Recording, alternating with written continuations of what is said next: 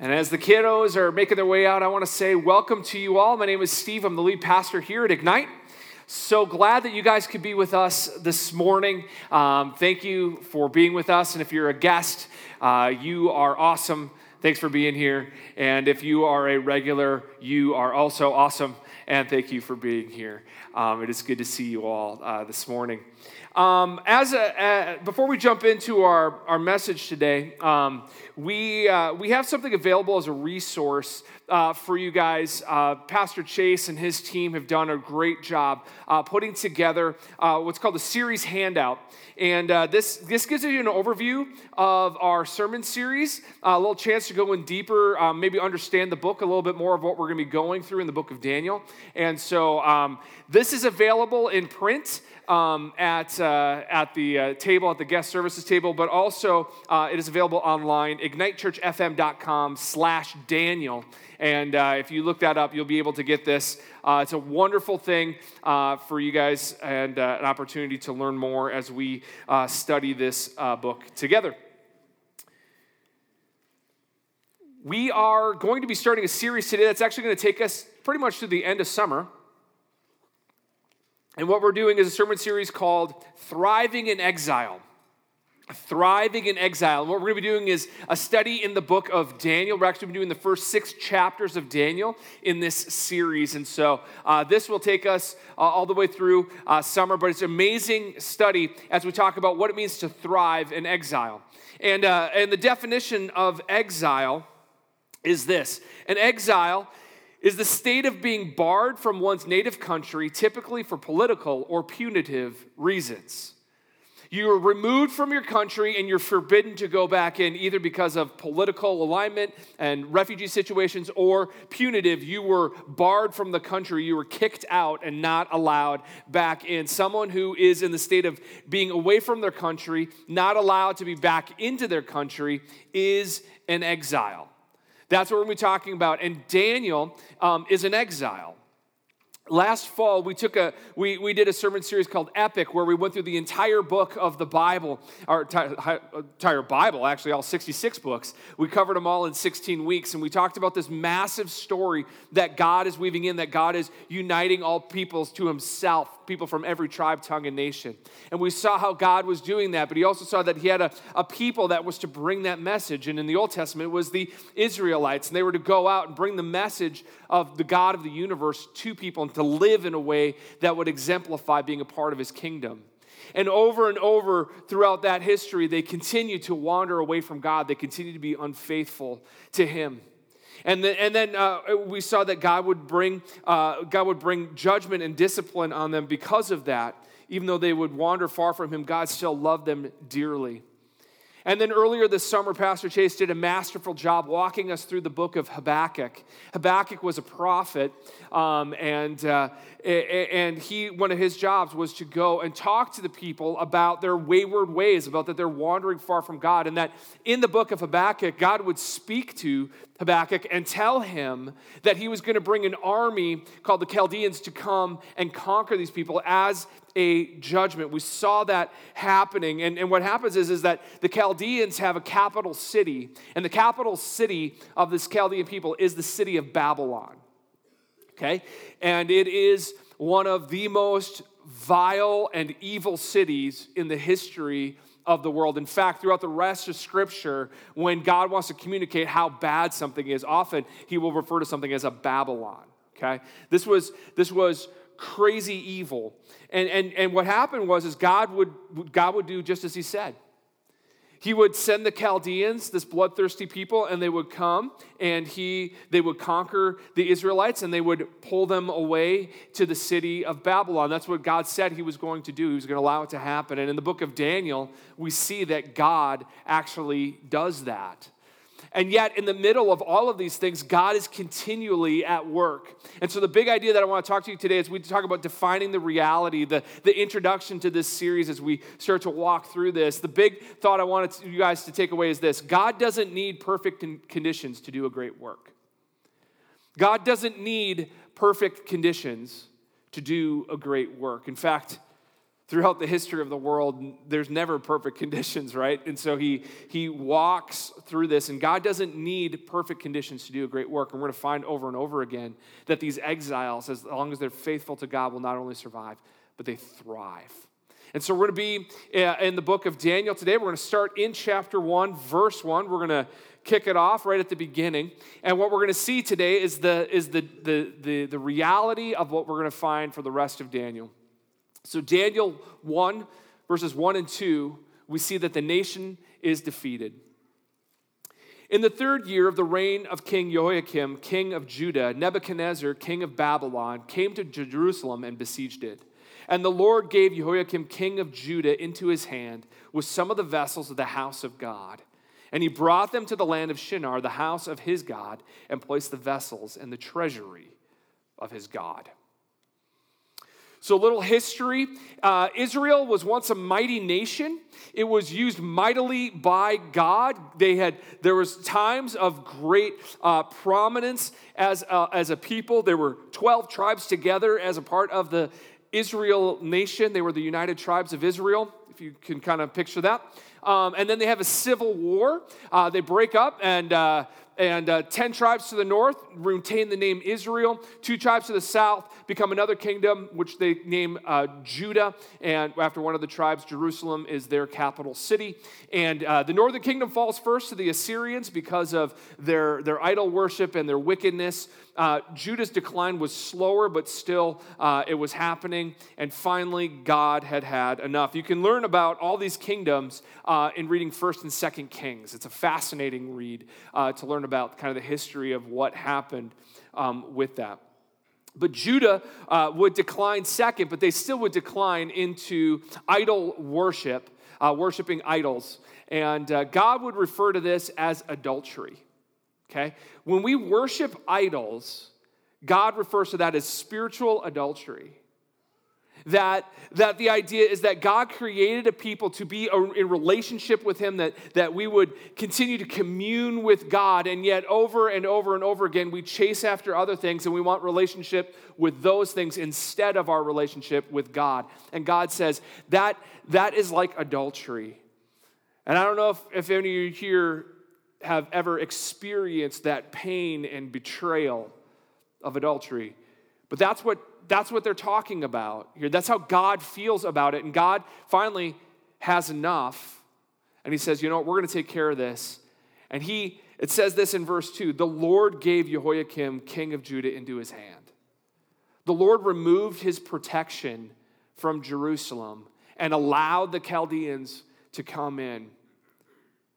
And imagine, if you will, you're a young man or woman in your city, and things aren't going well. There's exploitation of men and women and children. There's murder. There's violence. There's strife. There's malice. There's all these things going on. There's corruption and bribery.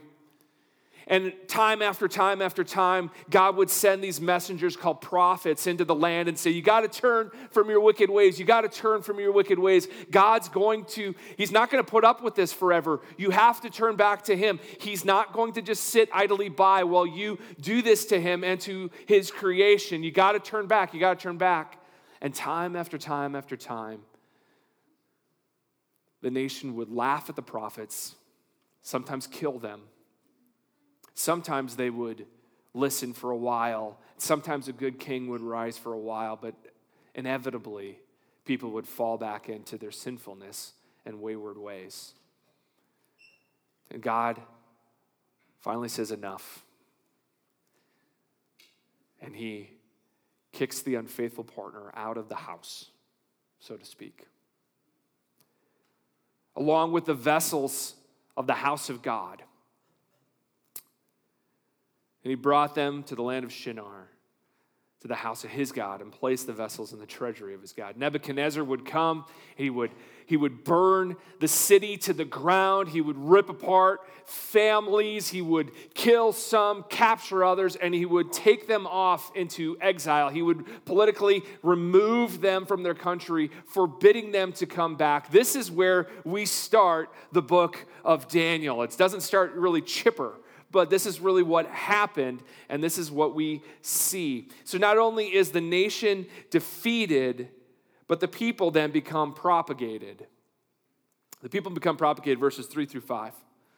Then the king commanded Ashpenaz, the chief eunuch, to bring some of the people of Israel, both of the royal family and of the nobility, youths without blemish, of good appearance, and skillful in all wisdom, endowed with knowledge, understanding, learning, and competent to stand in the king's palace, and to teach them the literature and language of the Chaldeans.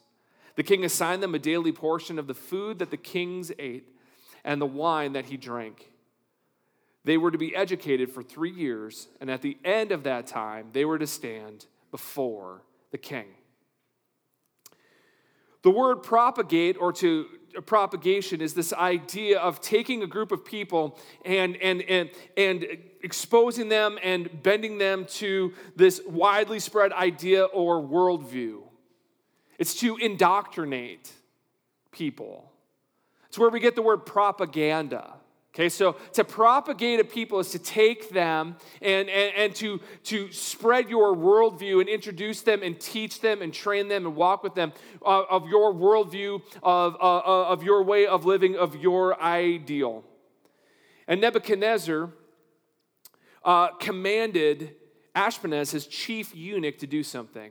Now, his chief eunuch would have been someone who was loyal to the king, high up there as an official, would have been in charge of probably the king's possessions, maybe even some of the king's people, slaves, harem, all these kinds of things. Usually we see the eunuch in charge of that. And this is what Nebuchadnezzar does. He says, take the best and the brightest.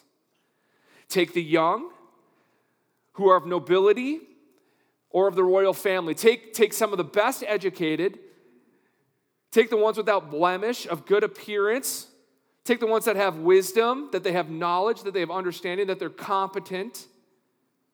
Take them and propagate them. Take them and train them. Now, this is an evil and sinister and brilliant strategy. Think about it for a sec. If you were going to impose your will on a people, if you were going to conquer them and bring them into exile, and you wanted things to go smoothly, what would you do? And what he does is he takes the next generation up, the young, the best, and the brightest, and he gives them great food, and he gives them great learning and understanding. And he says, this is what Nebuchadnezzar did. Instead of saying, we're going to have these young leaders who someday could start a rebellion, who someday could lead their people against me, what I'm going to do is I'm going to take the best and the brightest, I'm going to bend them to my will. That's what Nebuchadnezzar does. He says, I'm going to take the best and the brightest, I'm going to bend them to my will, I'm going to propagate them, I'm going to teach them the language and the literature of my people and of my gods. Just interesting. Now imagine, like let's say your city gets taken, you're pulled off, and maybe you're fortunate, maybe you're one of the best and the brightest, and they pull you away from your family and they enroll you in the school of the satanic arts. They enroll you in the occult. They enroll you in dark, evil things. And yet they said, but here's what we're going to do is we're going to give you great food. We're going to give you wine that I drink. We're going to give you food that I eat. We're going to give you the best of the best. And we're going to bring you into the king's area, not necessarily the palace just yet, but we're going to keep you in view of the king's palace. For 3 years, we're going to train you, and we're going to give you the best of the best. They gave them great food, great lodging, great prominence, and showered them with kindness. The idea is to make them so comfortable that they forget their ethics, they forget their heritage, and they forget their God. And they're going to use their leadership skills to continue to bring that message to other people as opposed to having them rise up from within. It's a really, really brilliant and sinister strategy. And what we see in this, which is really interesting, he entices them with knowledge and food and things that are desired. In fact, the Hanging Gardens of Babylon are one of the 7 wonders of the ancient world. It was a phenomenally beautiful place. And what I found interesting, I was even thinking about this last night, that the temptation for Daniel and the temptation for these people was the same temptation we found in the garden in Genesis 3 when they looked at the fruit and it was good for food and it was pleasing to the eye and it was desirous to make one wise.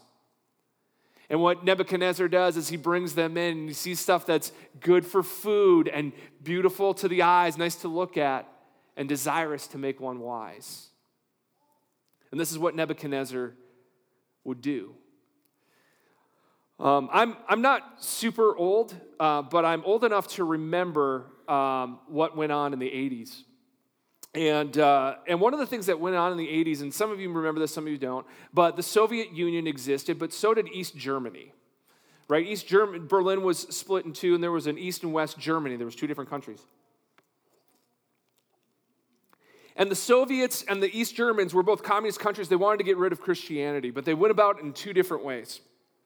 The Soviets would go on to lay down heavy persecution. They'd throw people in jail. They would murder people. They would torture people. They would press down hard. They would arrest leaders. They would arrest pastors. They would do this, and they would throw them in jail, and they would tarnish their reputation and tell them that they ran off with some woman, and instead they would have them in jail for like 7 years. There's books upon this.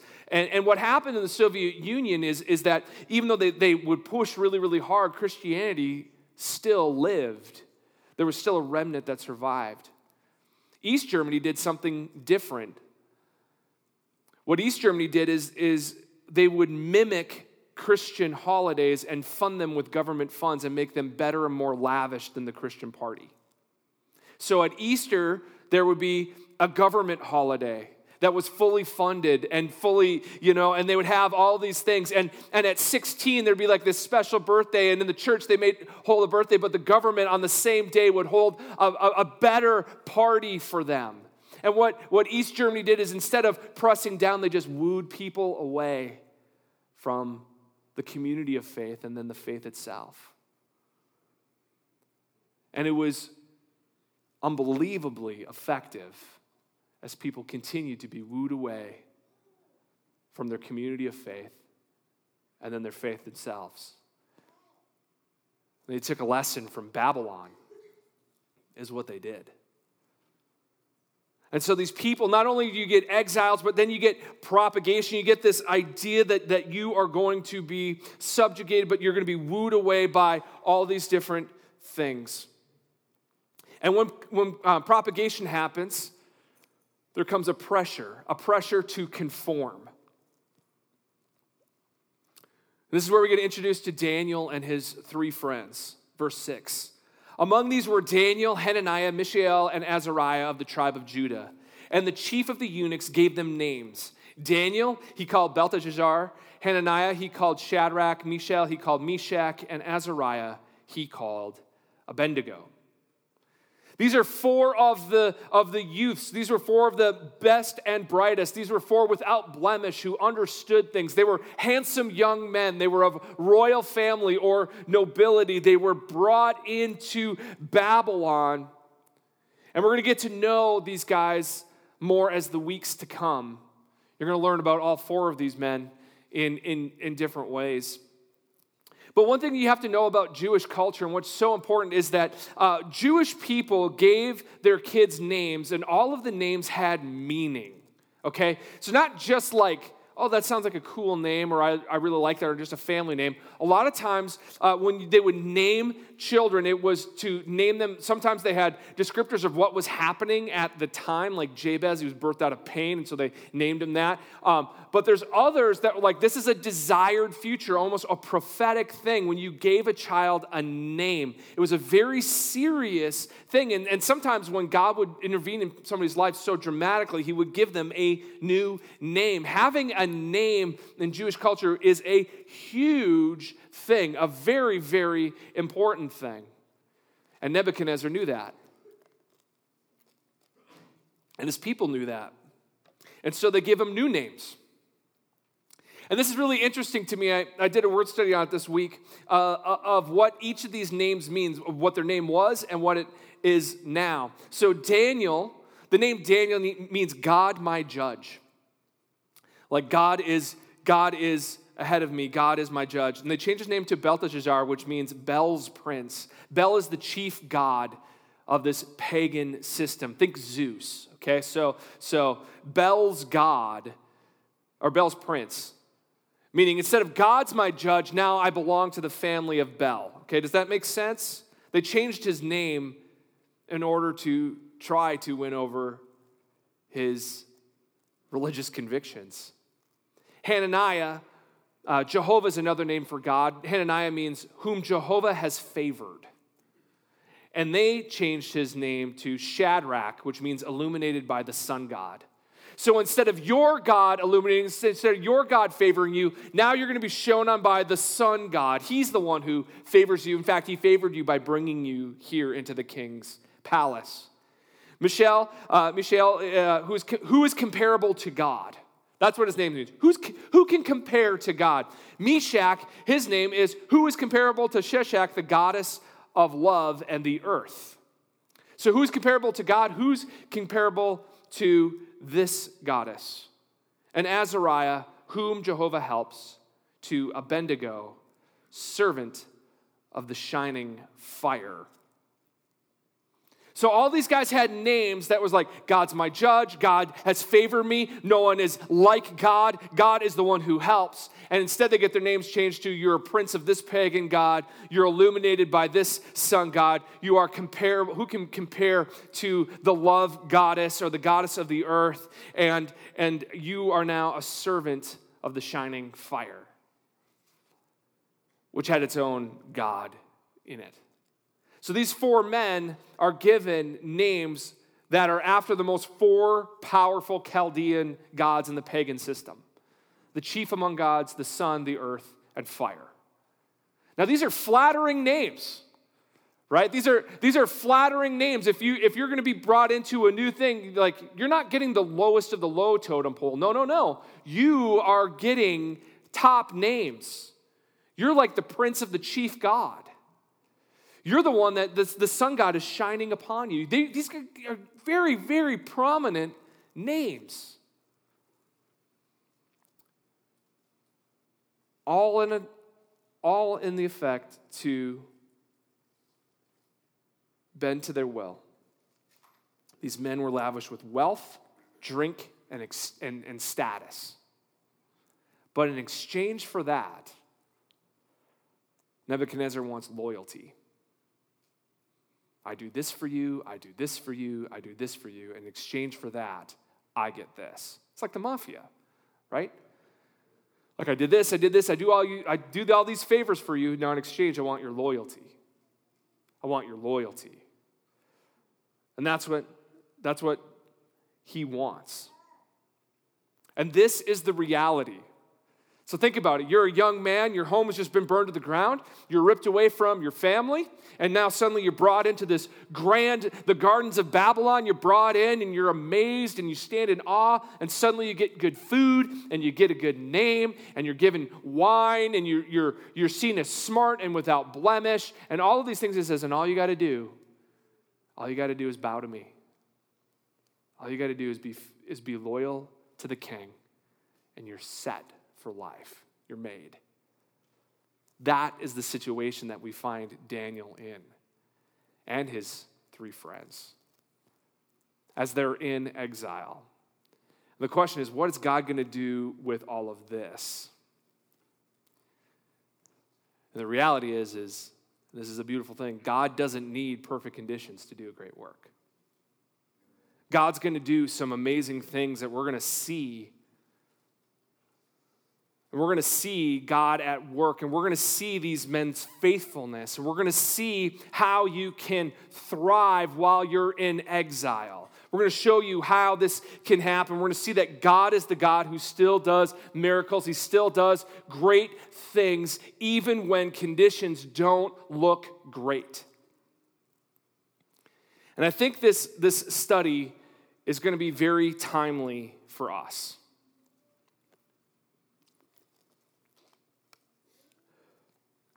I think it's timely because if we're followers of Jesus, we belong to a different kingdom. We live in America, we're here, right? There's certain things that we have as earthly citizens here, but our citizenship and where we belong and our ultimate allegiance belongs to another kingdom. We belong to the kingdom of heaven. And the reality is that we live in a world where there's another kingdom, a rival kingdom, that wants to set up shop and bend us to their will. That we live in a day and age that in some ways we live in exile. This is not our home. We long for the day when we be reunited with our King and see him face to face in his castle and to be a part of his kingdom. But right now, we kind of have this weird tension. We both serve as ambassadors and in some ways feel like exiles. And there's a rival kingdom that is constantly bombarding us with propaganda. There's a kingdom of darkness that says, this is much better than God. This will satisfy you more than God. This will make you wiser than God. And the tools of his day are often lust and envy and fear. You don't want to miss out. You don't want to do this. You don't want to do that. Like, we live in this tension. In some ways, we're living in expressions of Babylon. And maybe you feel this more than others. Maybe you feel that pressure. Maybe you're here today and you're like, the world seems dark. And maybe you're here today and you go, I'm filled with fear about the future. Or I don't know what's going to happen to me. Or maybe you're here today and you're like, my circumstances are less than ideal, to say the best. My circumstances are awful. Maybe that's where you're at today. You're like, my circumstances, how can anything good happen with where I'm at right now? And if that's you today and you're here today, my hope is that you keep coming back to hearing these messages as we walk through the book of Daniel, because what we're going to see is that God doesn't need perfect conditions to do a great work. He doesn't need the perfect conditions. It's not like he's waiting for something to go, I would have loved to, but the weather changed. I can't. What am I supposed to do now, right? He's not that way. God doesn't need perfect circumstances. In fact, God is going to use widely, hugely imperfect conditions in order to do great and miraculous work. And maybe you're here today and you're like, I wish my life was perfect. And the reality is none of our lives are perfect. It's only going to happen when we're with the King in his kingdom, living with him, seeing him face to face. When either we pass from this world or he comes back and gets us, whichever comes first. Until then, none of us are living in perfect conditions. And maybe you're scared about what's going to happen to the world. And my prayer is that as we walk through this, you're going to be encouraged. That you are going to be challenged. That you're going to be inspired by what God is going to do through these people. And we're going to see over and over again how God comes through, and that our weapon of choice is faithfulness to God. Because no matter where we are, no matter what we've done, no matter where we've been, God is still at work. Here's the thing, like I said in the beginning, God removes the unfaithful part of this relationship and kicks them out, so to speak. But God wasn't done. And so maybe you've been there. Maybe you've felt that betrayal. Maybe you've betrayed. God's not done with you. You're still drawing breath. And God can weave powerful things out of the bleakest of situations. We're going to see that all throughout this summer that not only can we live in our modern day expression of an exile, but that we can thrive. That it's not just about merely hanging on, although there is perseverance that is needed. But here on this earth, we can do a tremendous amount of good, and a lot of great things can happen, even while situations don't seem perfect. So regardless of who wins the election a year and a half from now, regardless of what laws get passed in our country, regardless of what's happening in social media and in culture, which I'm going to tell you right now, I pray for those things. I want you to know I'm not without concern. I'm not burying my head in the sand. I'm not saying I'm not concerned or that I don't participate in the privileges that are afforded to us. But what I am saying is we have to understand that this is not our home, ultimately. And that faithfulness to God is of vital importance if we're going to thrive. And maybe you're here today and you felt like you are unfaithful to God. Know this, in all the ways that we sin, we're unfaithful to God. But even though we have been unfaithful, Jesus remains faithful, for he cannot deny himself. And that when Jesus went to the cross, he paid for our unfaithfulness to bring us back to himself. And that in this day and age where things might seem overwhelming at times, God is still at work in the lives of individuals, in cities, in college campuses, in nations. God is still at work, and he doesn't need conditions to be perfect. In fact, he does some of his best work when things look the bleakest. So have faith, because God is with us. Let's pray.